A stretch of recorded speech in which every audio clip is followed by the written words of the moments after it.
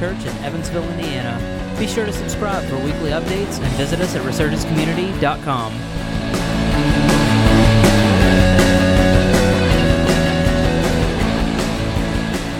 So last week, when we talked about how do you go about interpreting Scripture, we've been doing how do you study your Bible. The first week we talked about observe, observe, observe, observe, and what else?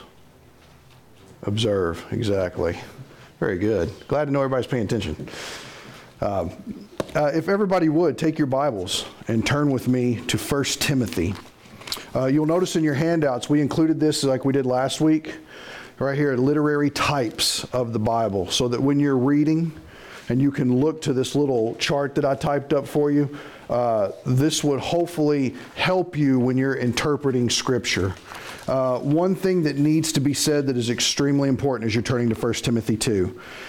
When you go to study your Bible, the more time that you spend in observing everything that you see, the less time and the less hardship you will have at interpreting what you see. If you spend no time observing and you move directly to trying to interpret what you read, you're going to come up with something really screwed up, okay? So let me just encourage you that when you're going to read the Bible and you're like, oh, I've been on 5 verses for a month, cool. Let's hope that you know those 5 verses more hardcore than anybody else in the church. Observe, observe, observe. So here is the great controversial passage that we left off with last time. If you look at 1 Timothy chapter 2, verse 8, and this was your homework, so everybody should have some opinion, let me say it this way, some educated opinion about what this means. I desire that in every place the men should pray, lifting holy hands without anger or quarreling. Likewise also, the women should adorn themselves in respectable apparel, with modesty and self-control, not with braided hair and gold or pearls or costly attire, but with what is proper for women who profess godliness with good works. Let a woman learn quietly with all submissiveness. I do not permit a woman to teach or to exercise authority over a man. Rather, she is to remain silent. For Adam was formed first, then Eve. And Adam was not deceived, but the woman was deceived and became a transgressor. Yet she will be saved through childbearing if they continue in faith and love and holiness with self-control. Now, what does that mean? 3 questions we ask ourselves whenever we're looking at Scripture. Number 1, what does it say? Number 2, what does it mean? And number 3, how does it apply to me? The big controversy we left off with was, right, Paul's a male chauvinist, right? And the feminists are outside picketing his little house that he's huddled into while he's writing all this stuff. And they're setting his car on fire and all that good stuff, right? That's what's going on. You guys awake today? Come on. It's okay laughing, church. Yeah, but you're not funny. Okay. What does this mean? Anybody want to take a stab at it? I mean, let's think about what this says. Let a woman learn quietly with all submissiveness. I do not permit a woman to teach or to exercise authority over a man. Rather, she is to remain quiet. Does that mean that women cannot take on a teaching position over children or other women in the church? Not at all. Not at all. So what is Paul's reasoning for why he makes this statement? Yes? It goes back to Genesis when God said that, what was it? It says, your desire will be for him, but he will rule over you. Okay, part of the curse. Okay. Yes, there is a hierarchy that God has established. Okay. From God to the man, from the man to the woman to the child. God has set this up very clearly in Scripture. If that like makes your toes curl or whatever, cool. Because you don't have a problem with me, you have a problem with God's Word. That's where it's listed at. Now, in understanding this, why is it that a woman should learn in all quietness and be submissive in church? Does that mean that you can't talk in church? Is that what that means? No, we know that's not what it means. So what does it mean?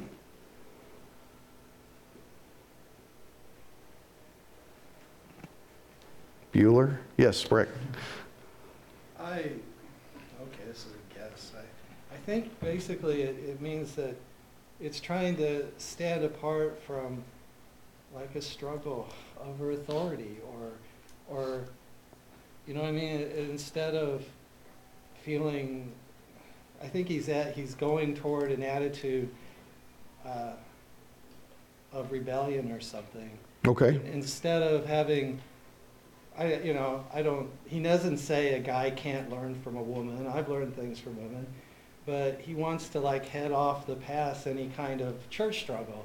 Okay. Or something like that, Okay, that's a good go. Let me ask you this. How many of you have heard the phrase, well, blah, blah, blah, blah, blah, because she wears the pants in that family?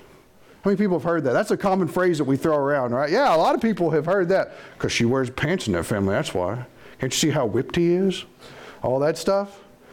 Now, here's the thing. Men, and for some, and I understand this part of the curse. For some reason, women want to have control of the relationship. Am I wrong? Girls, if you say no, you are lying to God, okay? You know this, and you know that you got clever little tricks and things that you do in order to sway things your way. Don't even act like you don't, okay? Don't even act like you don't. It is a man's calling by God to lead his family, okay? Now, why is it that a woman would need to remain quiet with all submissiveness in church? Here's the reason why. Because if she has a question to ask, where should the question be asked? To her husband. Why? Because he's supposed to know the answer. Because he is supposed to know the answer. What'd you say? He's the head of her family. Because he's the head of the family. Anytime that I've ever taken any couple through premarital counseling, I said this to Heather and Clint. I said, Clint, you have got to be an amateur theologian, period. The reason is because your wife is going to read the Bible, and she's going to come to you, and she's going to go, Clint, what's this mean? And Clint's going to go, I got to go to the bathroom. And he's going to take his Bible and probably 3 or 4 other books, and she's going to be like, what are you doing? And he goes to the bathroom and closes the door, right? We have got to know because they're going to ask. Because let's just be honest, women are way more prone to read their Bibles than men are. But men, that doesn't change the fact that you have a great responsibility of steering your wife correctly as far as how she thinks and believes about Scripture and how she reads the Scriptures. And that's the thing. It's not a look at me, I'm on top, I'm first place kind of thing. It's a good gravy. I've got a massive responsibility that I need to make sure I'm faithful with. I need to make sure that I can see this through. Why? Because who are you answerable to? Who's above you? God. Because God directly wants to hold you accountable for how you go about teaching and leading your family. And here's the interesting thing.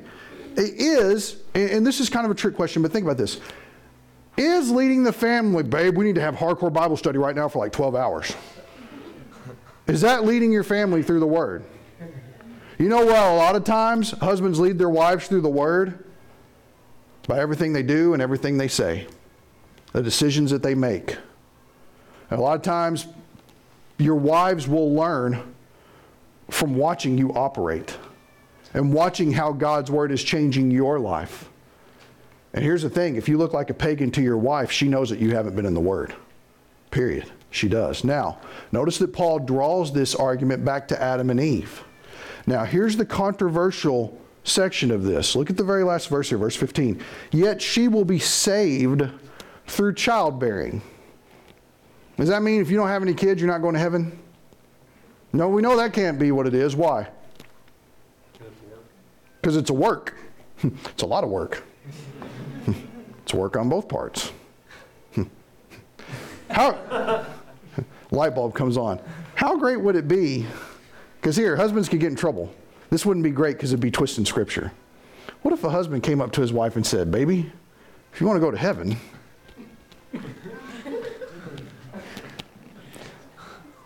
don't lie, we would do that, okay? We would do that. We would do that. Don't do that, okay? Go ahead, Dave. My question in studying this is saved there actually salvation, being raised up, going to heaven saved, or is it in a different context, like kind of like redeemed, like, okay, well, you don't get to be the head of the household, but hey, you get to have kids and he can't do that. Exactly. is there anything and understand this word, this is a very important word when you're studying Scripture, is there anything in the context that says anything about eternal damnation, eternal salvation, eternal life, any of that stuff? No.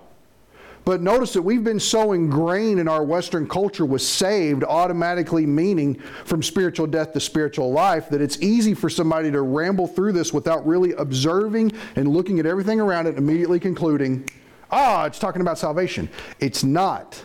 It's talking about yet she will be vindicated in her role. She will be a fulfiller of her role because of the ability that she's been given to do. God has created women to have children. Okay? Now, I don't want to get on the whole transgender Chaz Bono freakout session, okay, about who's trying to switch plumbing and stuff, okay? Of course, God never intended for that kind of stuff at all in His will. But what this is talking about is if you want to know what a fulfillment of a woman's role is, a lot of times the greatest satisfaction that a lot of women have faced, and if you're a mother in here and you think differently, that's fine, let me know because I don't know, is having children. Would any mom disagree? Would any mom disagree that having children has been probably the greatest blessing in their life?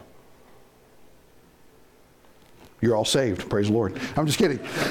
So, if they continue in faith and love and holiness with self-control. In other words, that is to be qualities that characterize a woman, so that in no way is this talking about you can't be saved unless you have kids or anything like that. And it's not demeaning to women.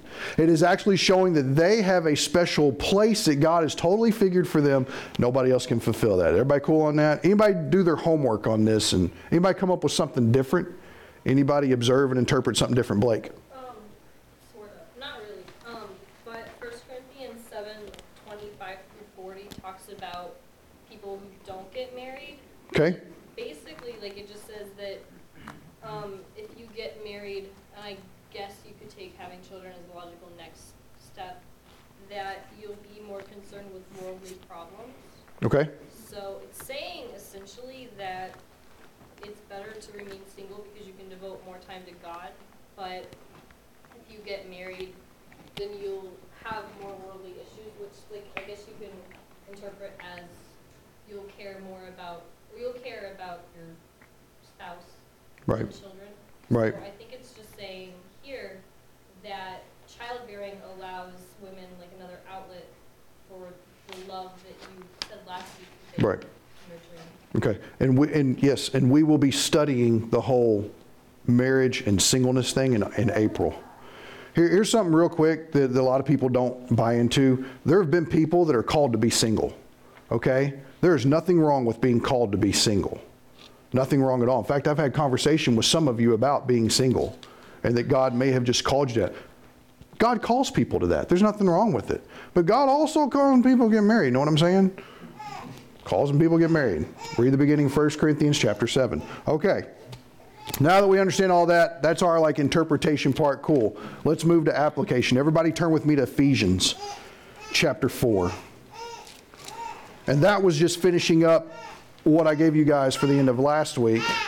And this is going to be starting what we're talking about today. Now, here's what I'm going to do is I want to talk to you a little bit about what in the world does application mean? First, let's talk about some things that we use as substitute application. Here's 4 substitutes for application. If you want to write these down, please do, because everybody thinks that they're applying the Word of God and they're really doing something else. So let's point out some of the things and ask you if this hits you. Go ahead with number 1.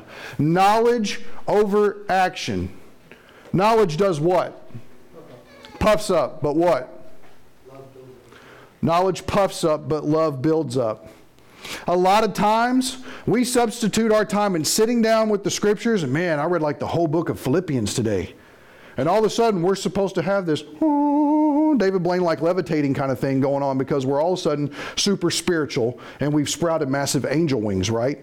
Not true. Just because you know a lot here doesn't mean that it is played out in your life. The goal of God in saving people is to make us like Christ, okay? It is to bring in His lordship in our lives.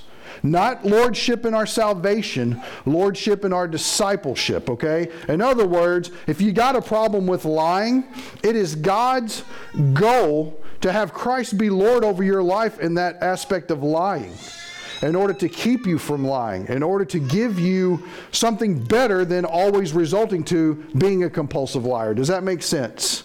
God wants to change you. The goal of Bible study is life change. And what will that life change look like? It will look more like Christ.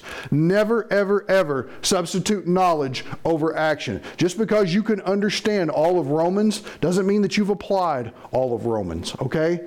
Move on to the next one. Number 2, superficial obedience instead of life change. Now, if you don't have a problem, let's just use lying because I used it. If you don't have a problem with lying, and you read through the Bible and it's like you should not lie to one another, okay? Don't sit back and fold your arms and think, I've conquered that. Because you didn't really have a problem with it in the first place. You see what I'm saying? And all of a sudden we have notched it in our discipleship gun. Look how much we're progressing now because we don't lie. You didn't really have a problem with that in the first place. Don't chalk that up to superficial, puffing yourself up. Look how great I am in Christ because I don't do this, okay? No. We're supposed to be addressing things that we do have problems with. Go to the next one. Rationalization instead of repentance. What does this mean? Somebody tell me what it is to rationalize. What I'm doing is really not all that bad, so, I don't really need to be... Exactly. What I'm doing is just not that bad. Here's what I love. Have you ever been convicted about something that's going on and you bring it up to the people that you're with and they just think you're like a grade A butthole for it? Have you ever done that? Anybody ever done that? Man, I don't totally agree with... You've done that? Let me give you a great for instance. Passion of the Christ. Okay? I'm sitting there in the Passion of the Christ, and in the beginning of the movie you're watching it, and nobody's speaking English, so you're like, right, we're trying to read subtitles going on. And then all of a sudden the disciples call Mary mother. Okay? Which Mel Gibson is what? Catholic. He's Catholic. And so his perspective of how he's looking at the whole realm of things, regardless if it's a lifelike depiction or not, his perspective is Catholic about the things. And so I'm sitting here immediately thinking, man, disciples shouldn't be calling Mary mother. And I brought that up to somebody, and they, of all the things that you would gravitate on about that movie, why would that be it? Why is it that you have to have such an attitude about that? Has anybody ever experienced something like that? Now let me ask you a question. Here's a great question. Am I a butthole? Mitch is like, yeah, kind of. But I mean, think of it. Is it wrong for me to bring something like that up? Let me ask you this. Is it true? Yes. Did it happen? Yes. It did happen? I don't know. The disciples did call Mary mother? I don't know. Let me ask you this. Does the Bible ever say that they called Mary mother? No. In the movie. Yeah, in the movie it happens, yeah. But in the Bible, does it happen? No. And what is supposed to be the authority? The Bible. Scripture. So I'm not as big of a butthole as y'all think I am, right? At least I hope not. But my whole goal was, is it scriptural? Is it scriptural what we're looking at? Well, of all the things, let's not rationalize it. Let's look at it compared to the true Word of God, and let's see if we should really be thinking a certain way about this. Well, wait a second, because here's the thing we do. Well, if they're disciples and they're following Jesus, and I'm seeking to be a disciple and I want to follow Jesus, should I call Mary mother too? Now you got a whole world of problems that you've just opened the can to. If we don't think about these things scripturally, we get in trouble. We start rationalizing sin. Or, man, it won't hurt if I do this. Well, it wouldn't hurt if I just go this direction, and don't even play like we don't do this. We do this all the time where we sit there and we think about, here's what it is. I know that it's wrong, but I want to make it right for me to do it. If you have to question whether it's right or wrong, chances are it's wrong. So if you're having to question it, understand that you're getting ready to put your foot in the bear trap of sin. Don't rationalize sin. Fourth one. Emotional experience instead of volitional response, or the retreat mentality. I've always made the joke, why is it that Christians are always retreating? How come they never want to stay on the front lines? Because they're getting their butts beat. That's a reason why. Emotional experience instead of volitional response. Emotional experience. Anybody had an emotional experience at church? Yes. Was your experience at church driven on emotion, devoid of this? Don't get me wrong, you read something like the Psalms, and you see how worship is going on and how David is seeking to glorify God through through what he writes, that's awesome. When you sit there and you dwell on the fact that, wow, it took God's Son dying for me to be able to have a relationship with him. And those are things that if we sit there and we ponder, we meditate on, they're really deep. There's really deep things that will move our hearts to we would want to become tenderhearted about that situation. But have we ever been, it's just all about being in the Spirit? When I first got saved, I went to a charismatic church. And I'm not saying there's anything wrong with charismatics. They're my brothers and sisters in Christ if they know Jesus. That's great, fine. But I tell you this, I couldn't figure out why for 2 hours on Sunday I felt amazing. You know, I felt like high octane protein bar weightlifter kind of, you know, you breathe real deep and next thing you know, you're like all high from doing, you know, and your brain's, anybody ever done that? Just trying to share my experience with you guys. All right. Don't judge me. Anyway, I couldn't figure out why the other 6.5 days throughout the week, I felt terrible. I felt absolutely awful. And I kept thinking, maybe I just need to recommit my life. Maybe I just need to get rebaptized. Maybe I didn't really get saved the first time. Maybe I need to get resaved and resaved. Anybody know how many times I've been baptized? I don't want to tell you. Anybody know how many times I've been saved? I don't want to tell you. Not as many as me. Yeah, I've only actually been saved once, but yeah. My favorite place to hang out at church back then was the altar, you know, because when I was at the altar and when I was bawling and crying and, oh God, you're so good. Yeah, he's so good, but man, I didn't need to be becoming a wreck about myself. And then when I would leave or whatever and I would do something wrong, immediately everything was driven by emotional experience. And if you're at a point in your life where like you sin and you're sitting here thinking, am I still saved? I thought I was saved. Maybe I wasn't really saved. Would somebody that's saved do a sin like that? It's a pretty big sin. Could God forgive a sin? I don't know if Jesus will keep me in that sin. I'm probably not saved anymore. And all of a sudden we have schizophrenic Christianity going on. Because when it's driven by emotion, or back to the F train, when it's driven by your feelings, all of a sudden your whole Christian life becomes a wreck. Instead of, when we read God's Word, making a volitional response. Anybody been on retreat before? I'm not saying retreats are a bad thing. How did you feel when you came back from retreat? Really good retreat. Yeah, thumbs up, thumbs up. I talked to this girl one time. She went on this retreat. She got back, and I was coming out of church one time. I met her in the parking lot. She had just gotten dropped off. She's getting ready to go. I said, hey, how'd your retreat go? I'm ready to take on Satan. And she put up a dukes, right? And she was ready to fight. And I was like, yo, I'm not him, you know. Back up. Man, she was excited. Guess what? She's not in church today. Won't even go to church. Don't want anything to do with church. But yet at that moment, she was ready to rip off the gates of hell and put everybody in the headlock. That's right then when Satan comes against you the hardest, though. Exactly. Yeah, it's right then when Satan's going, this is going to be easy. And he winds up and decks us. If our lives, when we read the Scripture, are based on emotions and not on a volitional response, looking at this and going, you know what, that's a big hole in my life, I need to do that. That's something that I need to set my mind towards, set my heart towards, set my prayers on, ask for the Holy Spirit to aid me in walking forward in this direction instead of, oh, the Bible makes me high. Oh, I'm really bad. Oh, the Bible makes me high. Oh, life sucks. Can't afford to do that, man. I'm serious. You will become almost suicidal in your Christianity. You will. Because your mind and your heart just can't hang with that. It can't. It's got to be rooted on the solid principles and promises that God's given in His Word. So let's get started. If everybody look in Ephesians 4. And here's what I did. I found a portion of Scripture that gave some principles that we could easily go through.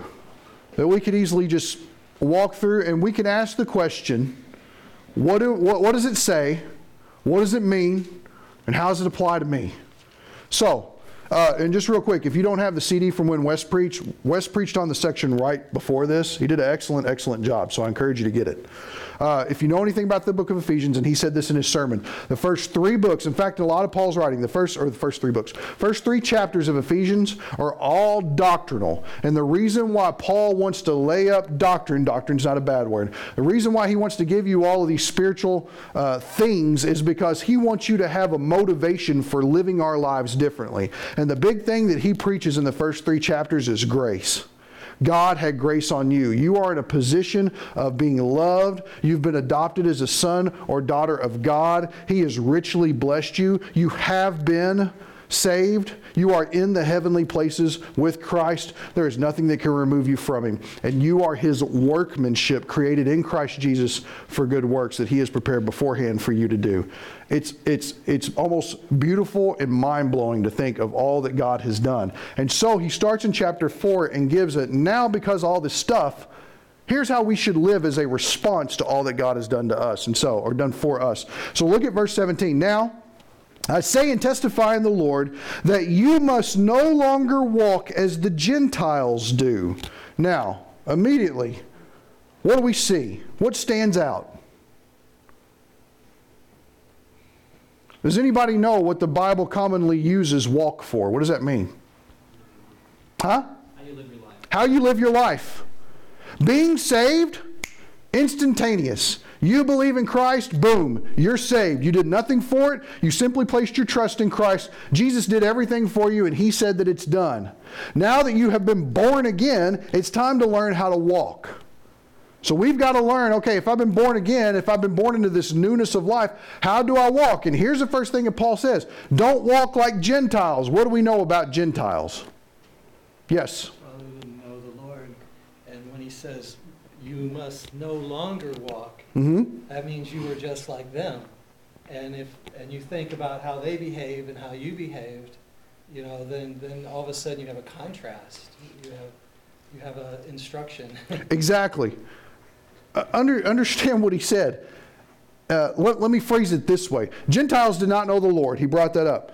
But here's another thing. We all were walking like Gentiles. Okay? It's just so happened I have this shirt on, so it's kind of funny, so I can demonstrate. I don't expect when you first come to Christ to go, dun, dun, dun, and next thing you know, Jesus is on your chest, and man, you are super Christian, right? And you're ready to just, gone. And next thing you know, you don't lie anymore, you don't steal anymore, you don't cheat anymore, you don't think anything wrong, you're always obeying your mother and father. God is first in everything, and you never fall, you never stumble. Why? Because I'm super Christ. No, not at all. We have to learn how to walk. And people who just get saved, usually they're still acting like pagans. They're still acting like people who don't know Jesus. All they know is that they need Christ, and that's it. How many people got saved and they knew more about Christ, like they were super Christian? Anybody? Anybody just like go to Mario World 3-4 when they got saved? Anybody? Eric did? Dude, I was crazy. You were? Yeah. Were you like immediately like hardcore legalistic obedient guy? I'll just say this. One time I preached a sermon in Taco Bell. Awesome. Okay. Not were you zealous for the Lord. Dude. I'm saying immediately were you like, I'm not sitting, I ain't doing none of this stuff. And like you didn't do it. It was a pretty sharp contrast. Okay, so that happened for you. Okay, for most people, it's not that way. Of course, we know that Eric is a special case of how that would happen. So, I love you, man. I'm just playing. So notice, how was it that the Gentiles walked? Notice, in the futility of their minds. Because where does spiritual warfare happen? In your mind. Satan can suggest anything to you to mess you up. That's where it's going to go, in your mind. If he can get you to think something that is wrong, that is against God, that's where he'll do it. Notice how they walked in the futility of their mind. They are, number one, darkened in their understanding. Number two, alienated from the life of God. Now let's stop right there. Darkened in their understanding. And he says they walked in the futility of their minds. Does that tell you that maybe Paul is saying, hey guys, now that you're saved, turn your minds on? How many of us believe that when we get saved, we just all of a sudden throw our minds in neutral and we're just like, I know some of you look that way when I preach, but seriously. No. Christianity is a thinking person's belief. I'm not going to use the word religion. It's a thinking person's belief. In fact, I would go as far as to say, and I've told you this a few times, we should know why we believe what we believe. Here's the reason why. Because pretty much everybody else that we deal with, they believe something different. and they don't believe that something that's consistent, and they don't believe something that's true. Do we know what we believe, and can we tell them why we have that hope in us? Not that we're trying to bash them, not that we're trying to beat them. Not, you need to listen to me because I'm a Christian, and I know all the truth. No, not at all. But so that we can show them in love the right way to salvation. So notice, darkened in their understanding, alienated from the life of God. Here's the reason why. Because of the ignorance. Does that have to do with the mind? Yes, absolutely. The ignorance that is in them due to their hardness of heart. Because they're just not sensitive to stuff. Notice the next word they use. They have become callous and have given themselves up to sensuality. Here's the interesting thing. Callous, ignorance. Have you ever met somebody that's callous?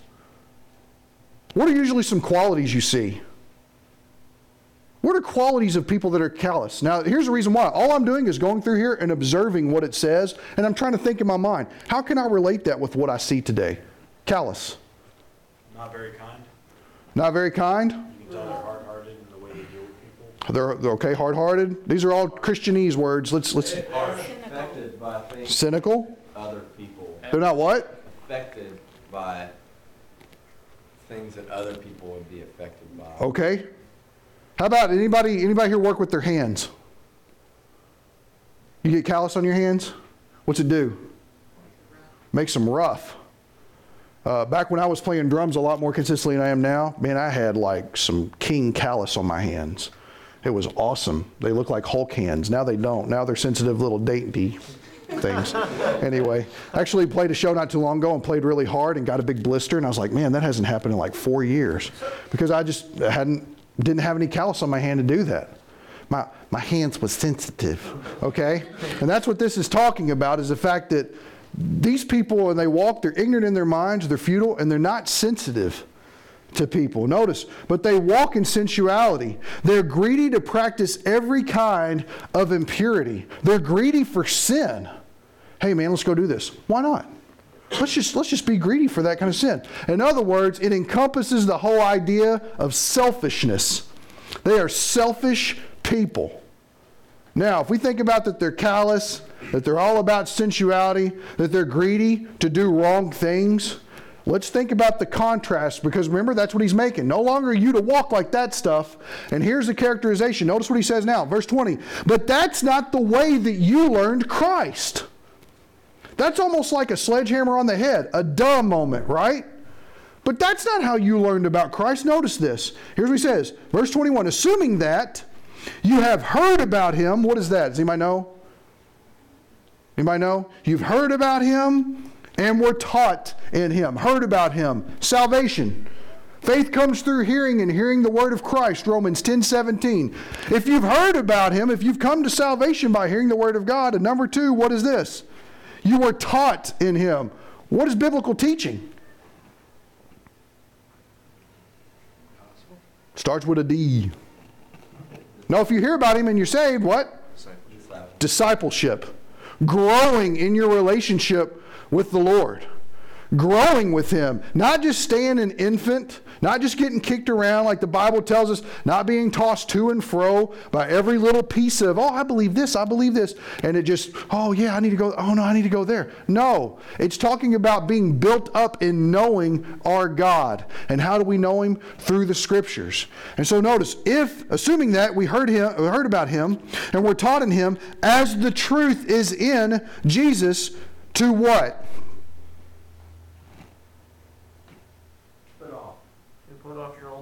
To put off your old self. Is it not up there? It is up there. To what? Put off your old self. Put off your old self. Everybody wake up.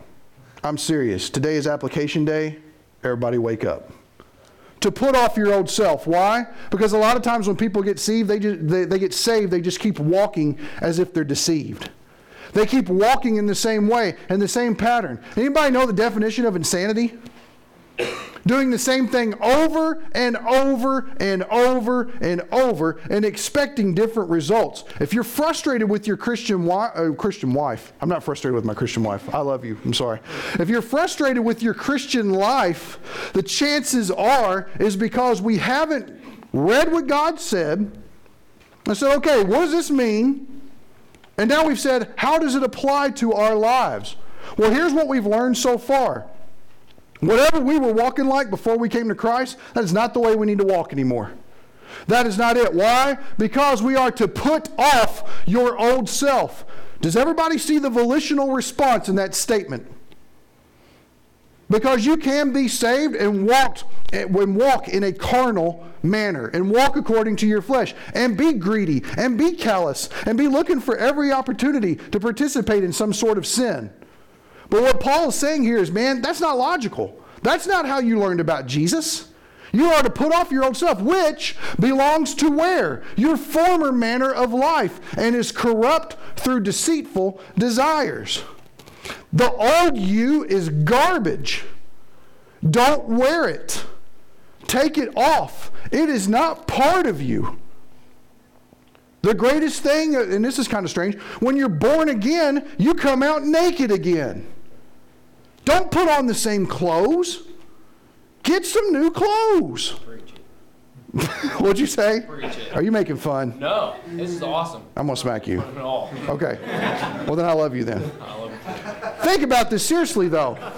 Hey, you never know. Who was in the life group that was conspiring to say stuff? Wes? Yeah, they said they were on a wall at one time when I was going to say something. Amen. Just to throw me off. Yeah, because God would want you to do that. Anyway, I'm just playing, just joking. Here's what we're talking about. When we talk about application, all of a sudden that's when you've got to deal with the hard passages. And here's the compare and contrast you make. Get out a piece of paper, draw a big line in the middle. Who was I before I knew Jesus? List it. And list your stuff, man. Stick your skeletons on there. Be honest with yourself. Don't deceive yourself. Don't lie to yourself. You know it's there. God knows it's there. Who are you kidding? Nobody. List it out. And now here's the thing. Maybe you haven't been walking with the Lord very long. Maybe you're in one of those situations where you're like, okay, wait a second. I know what I should be doing, but I'm just not doing it. Awesome. In that category, you need to put how I should now live. List it out. Tell you what we're getting ready to look at is going to be a great place to start on how we should live. So notice, put on a new self. Don't gratify the desires of a sinful nature, but rather put on Christ. Romans 13:14. Write it down, memorize it. We have a new life. We are a new creation. And because that is a spiritual reality, it's only logical that we would walk in a new way. Now, let's look at this. Verse 23. And to be what? Renewed. Why would you have to renew something? You better renew this before it what? Expires. You have expired. When you come to Christ, the old you has expired. Your warranty for that body is null and void. Your attitudes, the way that you thought, terrible. I didn't come to Christ until I was 21 years old. I had 21 years of being taught how to think like the world thinks. Sure, abort children. It's not got anything to do with me. Fine, go ahead and do it. Gays want to get married? Awesome, let them do it. I don't care. And I had opinions about just whatever on all kinds of issues.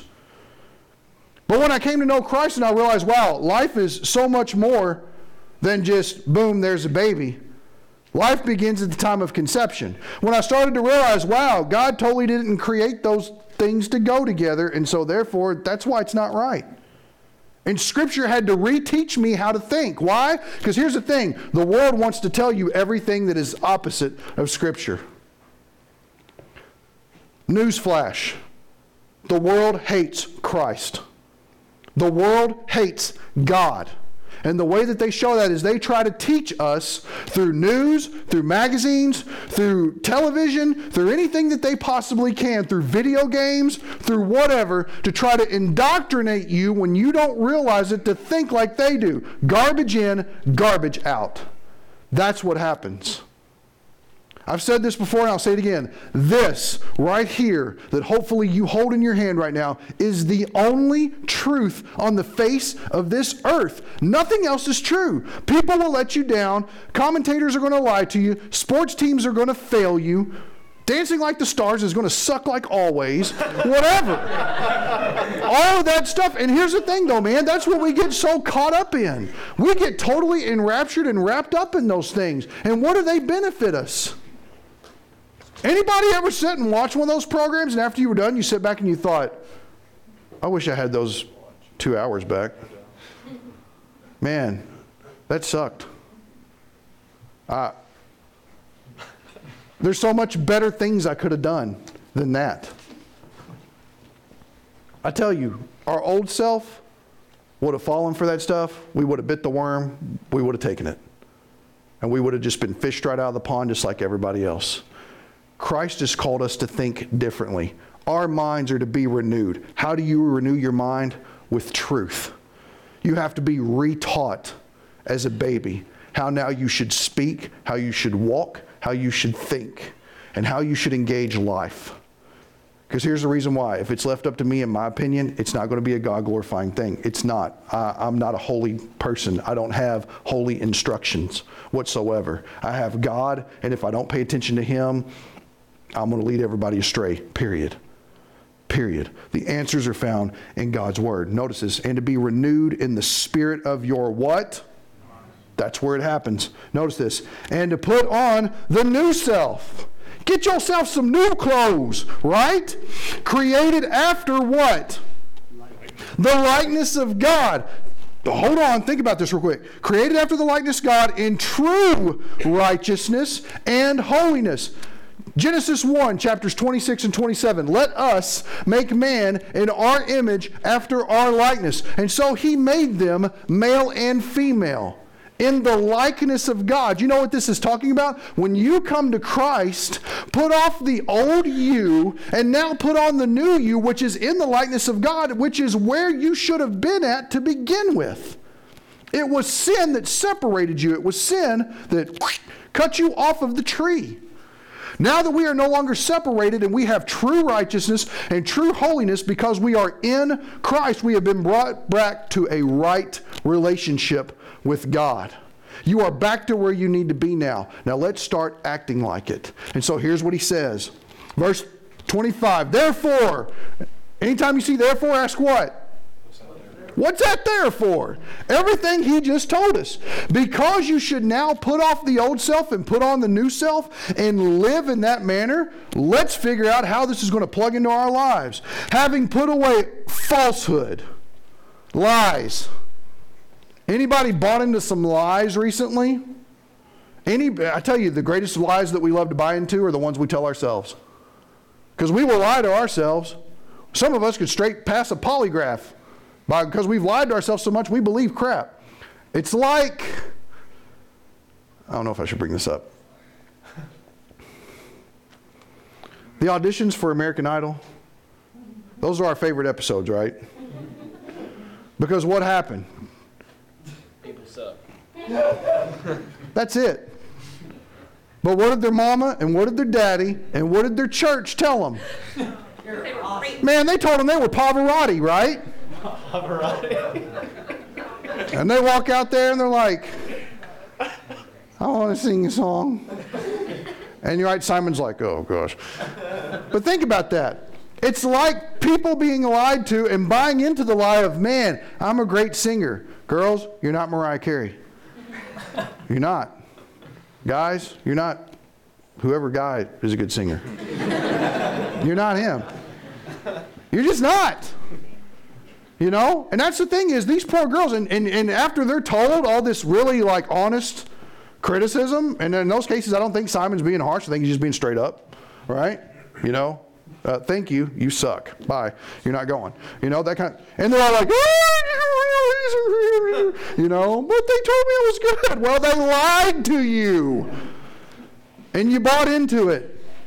And when we buy into the lie and when we're let down for what the reality of the situation is, that's when we fall on the emotional roller coaster and we get crushed.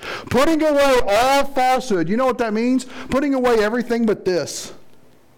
Put it all away. It's not part of us anymore. Putting away all falsehood. Let each one of you speak the truth with his neighbor. Do you have a tendency to lie to people just to tell them what you want them to hear? Guys, if you're trying to get a date, You tell girls a bunch of stuff that's not true, either about yourself or about them. Don't. Because when they find out you're a liar, they're not attracted to that. They're not. Girls, are you lying to yourself? Stop it. He's not going to love you because of your body. He's not. So many girls buy into that lie. Well, if I show enough skin, they'll care about me. No, they don't. Any godly man that is a woman that you would want to end up with would be attracted to you because you worship the Lord. That's why I was attracted to my wife. It was a simple fact, I saw her praising God and I was like, dang, she's hot. Right? Because when you see somebody who has a heart that is devoted to the Lord, I would think that would be an admirable quality that you would want to have. Don't buy into the lie of, I need to find somebody, I need to find somebody, I need to find somebody. Jesus is standing right there. Who else are you looking for? And who else is going to put you with somebody else better than you can? Let Jesus be your matchmaker, man, not whatever that online crap is. Moving on. Let's see here. Let each one of you speak the truth with his neighbor, for we are members of one another. What is he talking about? If we're members of one another, what context is he talking about? In what? Who said it? In the church. Good one, Mark. In the church. Don't lie to brothers and sisters you go to church with. Don't lie to them. Be honest with them. Do you like this? I love you, but not really. I don't. And I'd much rather tell you the truth than lie to you about it and make you think something that I don't believe. Are they going to be hurt? Maybe a little bit. But isn't it so much better to tell the truth about it and honor God with it instead of, oh, well, I'm going to sacrifice obedience to God for their feelings. Don't choose that. Moving on. Verse 26. This is a good one. Be angry. Oh, I like that. Read it again. Be angry, right? Be angry. We can be angry about some stuff, but notice this. And do not what? Sin. And do not sin. Do not let the sun go down on your anger. What are some things that you could be angry about and not sin? What's that? Injustices that go on. What else? God's will. God's will? You're angry about God's will? No, I'm just saying you can be like not happy with it. Okay. Okay. What else? Come on. Yeah. What? Nobody in here ever gets angry? Children? Sometimes you get angry about children? Okay. What else? This applies directly to our lives. You go the whole week and you don't get angry about anything. Failing? Who said that? Failing? Gossip? Getting angry about that? What else? Huh? Your job. Good one. The state of the world. The state of the world right now. Is it possible for Christians to have a righteous anger? Yes. Yeah, they're the only ones that can have a righteous anger because they see the world for what it is.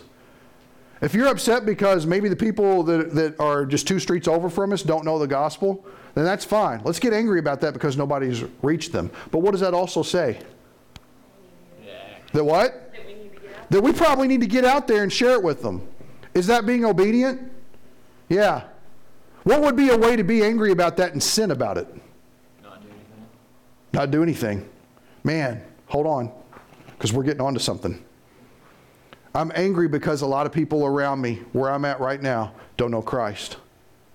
I'm upset about that. That's upsetting to me. And here's what we rationalize in our minds, right? Somebody should really go tell them the gospel. Who does God want to use? You. You. And does he want you to physically present the gospel to them with your mouth? Absolutely. He doesn't want you to go clean all the trash up in their yard and then not say anything. And we preach the gospel through our actions. No, you didn't. You did something nice that anybody else could have or would have done. He wants you to actually let that person know, I love you enough that I want to tell you this. Give me 5 minutes of your time. Now, the way to sin would be not do anything, get mad at other people for not doing it when we haven't done it ourselves. Notice what else it says. Do not let the sun go down on your anger. What does that mean? Seek resolve with people. If you know a situation's gotten tense, 2 hardest words to say in the English language, I'm sorry. Husbands, wives, a lot of times you just might have to sit there and go, you know what? I'm sorry. and just suck it up. And don't be angry and sin about it and hate over it.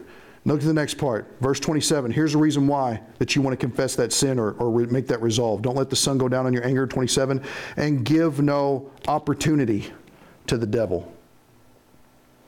Words that are interchangeable with this are foothold. Give a foothold to the devil in your relationship. If you're upset with your spouse or you're upset with another person, a friend of yours or whatever, here's the thing. Satan loves it. Great. Sin about it. Sin about it. Don't resolve it. Get bitter. Get pissy. Get mad. Whatever. And then you know what Satan comes in? And he grabs that ankle and he starts dragging you into a direction you do not need to go. All because you weren't going to be the one who said you were sorry, and you weren't going to fess up to it, and you weren't going to make amends, and you weren't going to resolve. Here's the thing. It's not about you. It's not about me. It's about him. It's about him. This all winds it up here in just a second. Verse 28. Let the thief no longer steal. Anybody in here ever stolen anything? What's the solution for that? But rather, now that you live in this new life that Christ has provided, but rather let him labor. Let him work. Instead of his hands being on stuff that isn't his, let him work for stuff that will be his. Let him labor, doing honest work with his own hands, so that he may have something to share, what? With anyone in need. Stealing stuff is about what? Somebody, what would be the purpose in stealing something? Something for nothing. Getting something for nothing. Because who wants to have it? You. Do you guys get how the former life is very selfish and very self-centered? Do you guys see how the new life that is in Christ is very much about what can I do for others? Instead of you stealing and being all about you and how much can I get and how much stuff can I have, instead, go to work, make an honest living, and have something extra so that you can provide for somebody else that might not have anything. Do something for somebody else if you're a thief. That is your old way of life. You've been saved. Now let's start walking like it. Do something for somebody else. Let's move on here. Verse 29, let no corrupting talk come out of your mouths. Corrupting, if you do research on this word, you see that it also means rotten. It also means putrid. Putrid talk come out of your mouths. Now notice, but, observing, what is but? What is but going to show us? Not show us your butt. What is but going to show us? What? It's a contrast. He's going to contrast. What in the world does it mean, corrupting talk? Does that mean I can't drop the F-bomb? I prefer you not to. But what in the world does corrupting talk mean? Notice, let no corrupting talk come out of your mouth. But, what does it say? Only such as is good for building up as fits the occasion, that it may give grace to those who hear. What does this tell us about what corrupting talk is? Tearing people down. Complaining about everything. Whining, moaning. Going on and on. Slandering other people. Instead, our speech should be filled with what? Encouragement. When's the last time you just sought to encourage some person? Just because you're a believer. Like, you know what? I could tell them that their spaghetti is just awful and just let them know what a crappy cook they are. Instead, I could encourage them and say, hey, you didn't have to fix this for me, thank you. That's kind of a weird example. But I mean, seriously. Is it not easy to find the bad things and to be vocal about them? That's pretty easy, isn't it? Anybody ever gone, here's the thing, I read this online one time. You go to a restaurant, you walk in, the people are really nice, you order your food, people behind the counter are just awesome to you, trying to supply your every need. You sit down, you eat, the food is phenomenal, you know, and it's just, you're mind blown how great it is. And then you need to go to the restroom. You go in there, restroom is dirty. You come back out, you get your stuff, you leave. What are you going to remember about that trip to the restaurant? The bathroom. Because for some reason in our minds, we gravitate towards the negative.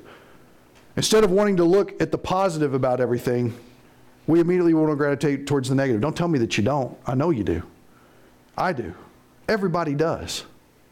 But notice, that is a former way of thinking. Instead of us being so quick to complain and have putrid words come out of our mouth, why not seek to encourage people? Let me ask you this. If you encourage somebody, you think they're going to get mad? Mike, it was really good hanging out with you today. You think? You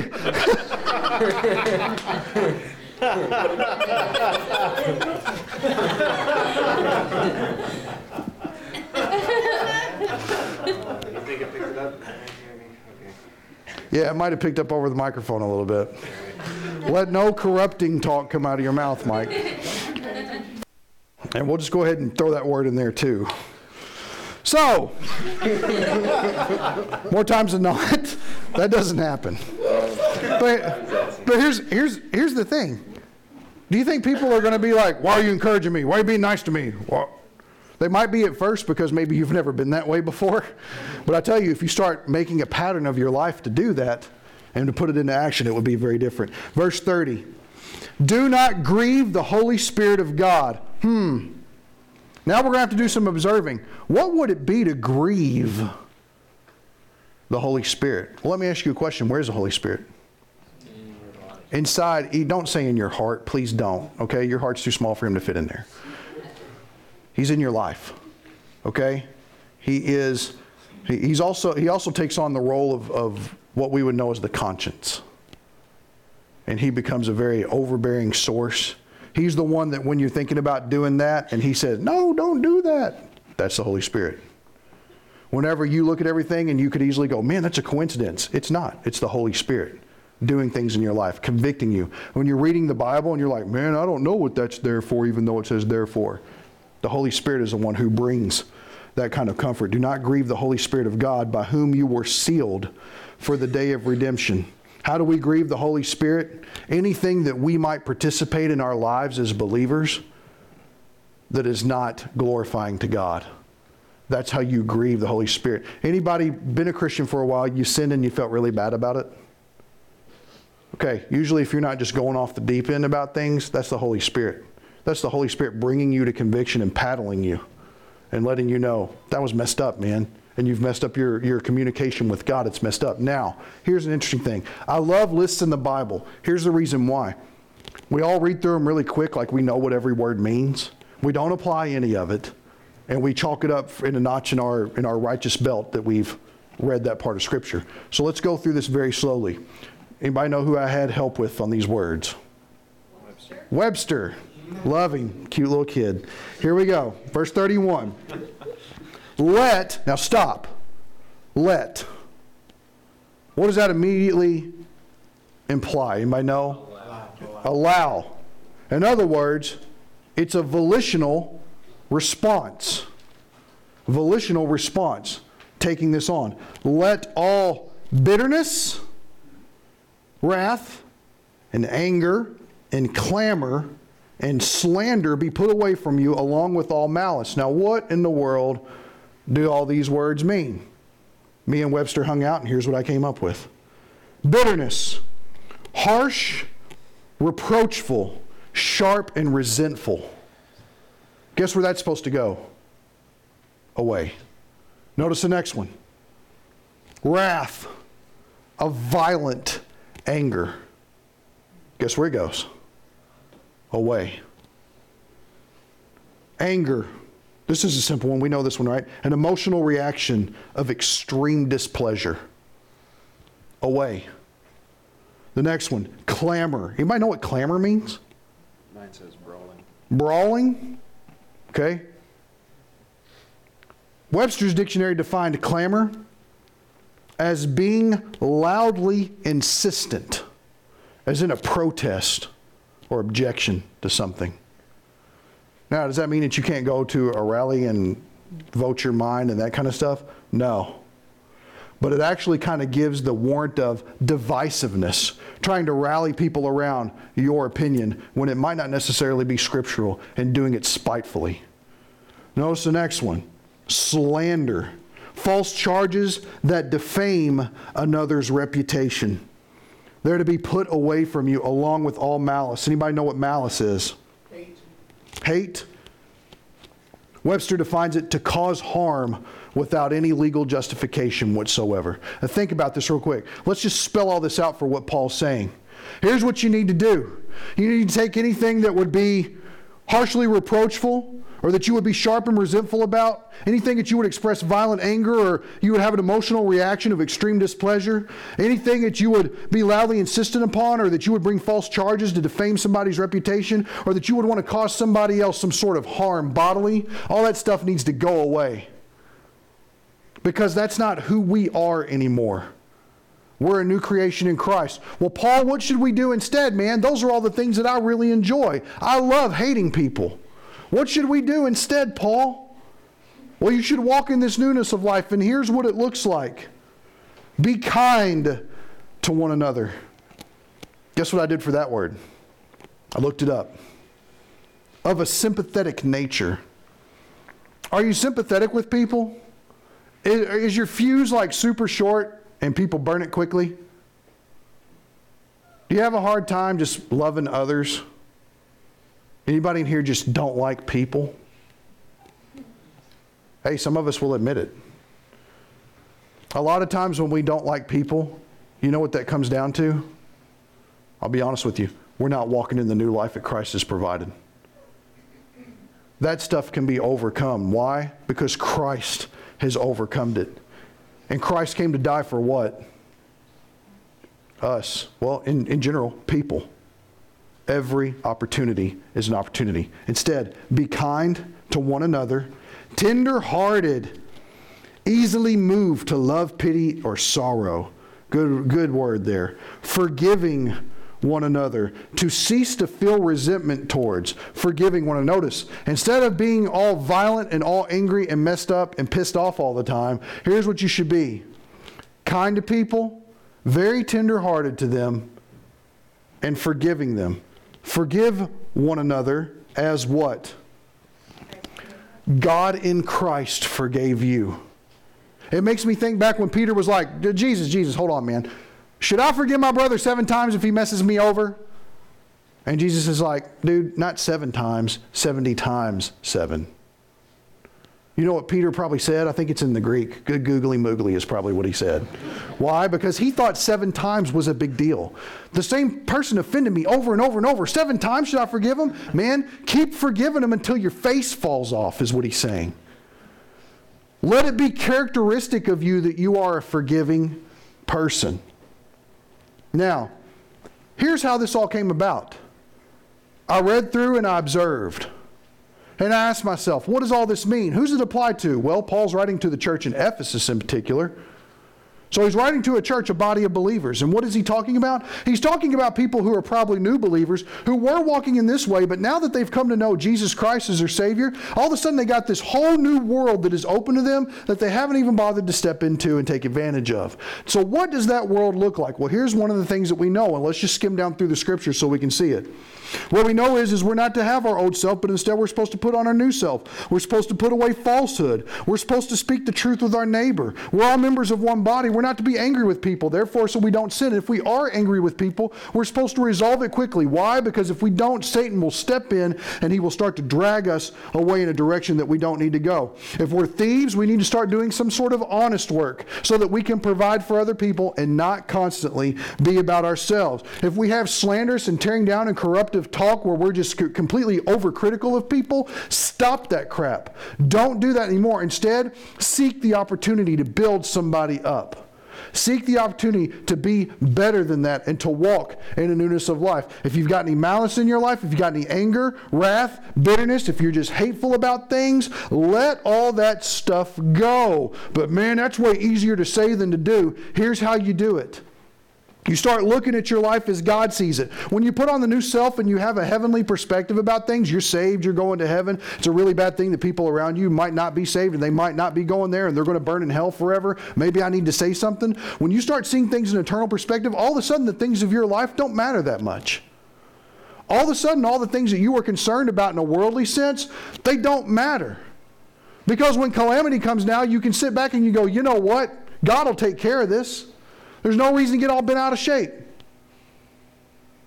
Instead of looking for opportunities to serve yourself and how am I going to get out of this problem? Oh my gosh, what are we going to do about this? And we're so frantic about our lives. Instead, we start to be more concerned about the life that Christ wants us to live.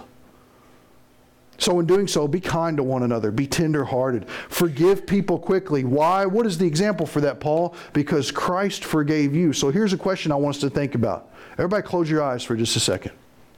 Close your eyes. And I see when you're peeking, so don't cheat. You have to repent of that. Think for just 1 second.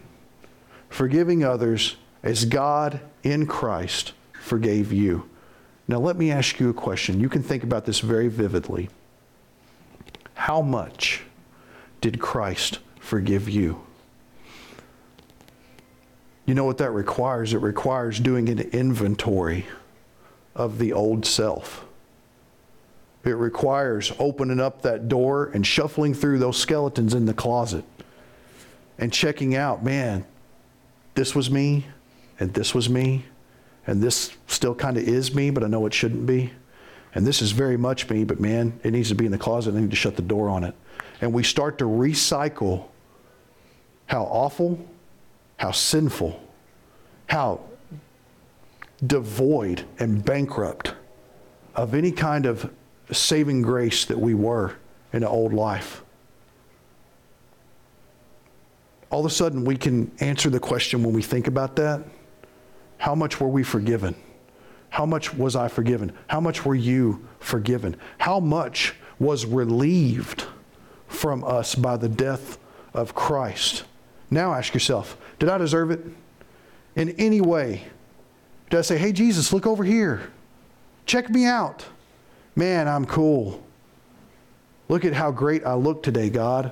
Look at how much I dressed up for church. Look how smart I am. Look at the good grade I got on this test. No. There is no reason why Christ should have ever looked my way. But he did. Now you might be thinking to yourself, okay, so what does that mean? Very simply, there might be no reason whatsoever that somebody should get your forgiveness. But that doesn't change the fact that we should give it to them. Why?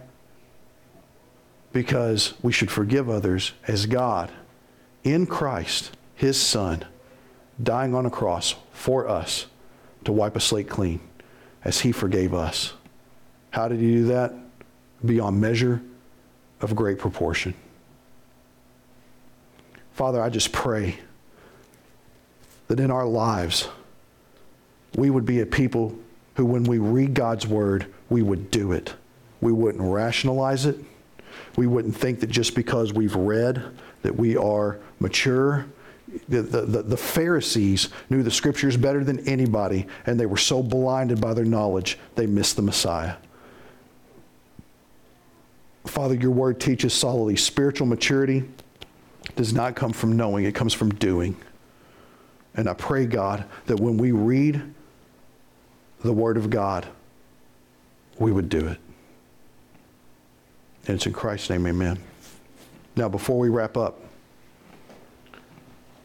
because we don't have any songs or anything, but before we wrap up, don't get your stuff ready to leave. That's extremely rude, and this is the most important thing I have to tell you, okay? I want you to think about what or how would your life be different if you just obeyed what you read?